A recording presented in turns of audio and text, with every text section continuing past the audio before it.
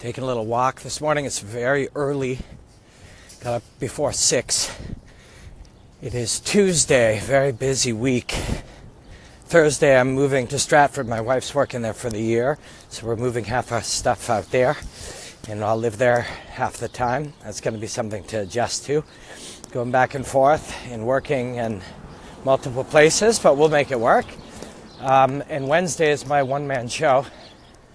This morning I'm going to the gym because I find rehearsing a speech or a show of any kind works better on a treadmill or a cardio machine. It somehow helps you, something about rehearsing or training it while moving separates parts of your brain and you learn it differently.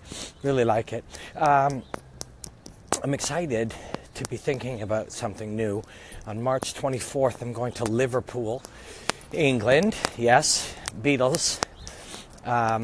Although, depending on how old you are, you don't know what the hell I'm talking about, the Beatles in Liverpool. And I'm commentating bare knuckle boxing. I'm very excited about this because anytime you recontextualize whatever that thing is you do, in my case, it's martial arts and commentating martial arts. But when you change one thing, you change many, many things. And you have to understand, you didn't just change one rule or one guideline or one outline or one piece of the structure. Everything changes in reaction. So I commentate all different types of fighting and martial arts. And no matter one small change ripples throughout the entire picture.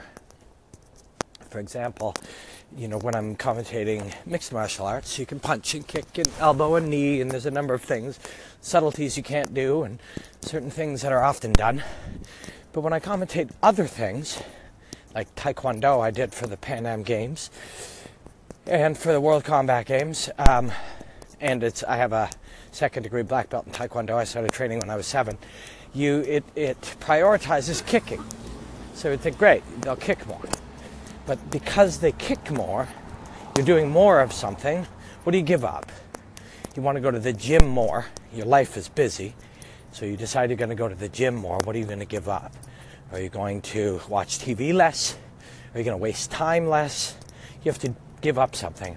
So to kick so much, they often give up punching. You still can punch, particularly to the body, but people stop doing it as their brain starts to focus on kicking. Anyways, bare knuckle boxing, which I'm commentating for this company called BKB, Logical. Great company, great history. Bare knuckle boxing is very pure. You take away the gloves, so all of a sudden your weapon is smaller. Instead of it being padded and fitting into a certain space, it is smaller and it can fit into other spaces. So places where if I were to punch you, you hold your hand on your ear. If I'm wearing a glove, you're going to catch most of that. If I punch you with a bare fist, the weapon has become smaller. It can fit into the little space between your hand and the end of your jaw and hit you. Also, the weapons are normally padded. So that not only is nice when you hit me with something padded, that might make a difference, it also protects your hands.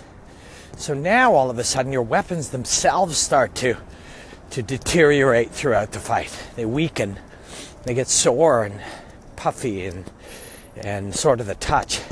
There are 14 knuckles in the hand, and really only 2 of them are intended for bludgeoning, for punching.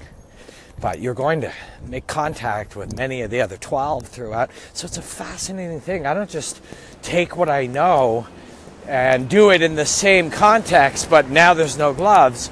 There's history, there's change to the weapons and the targets and the tactics, and it's a beautiful thing to be forced to re-understand what you think you already understand. So I'm just musing this today. It is, relevant to me, but I think these things are always interesting because you can look at the job you've done every day or a hobby you love or the way you act, change one thing and observe all the other things that change from it.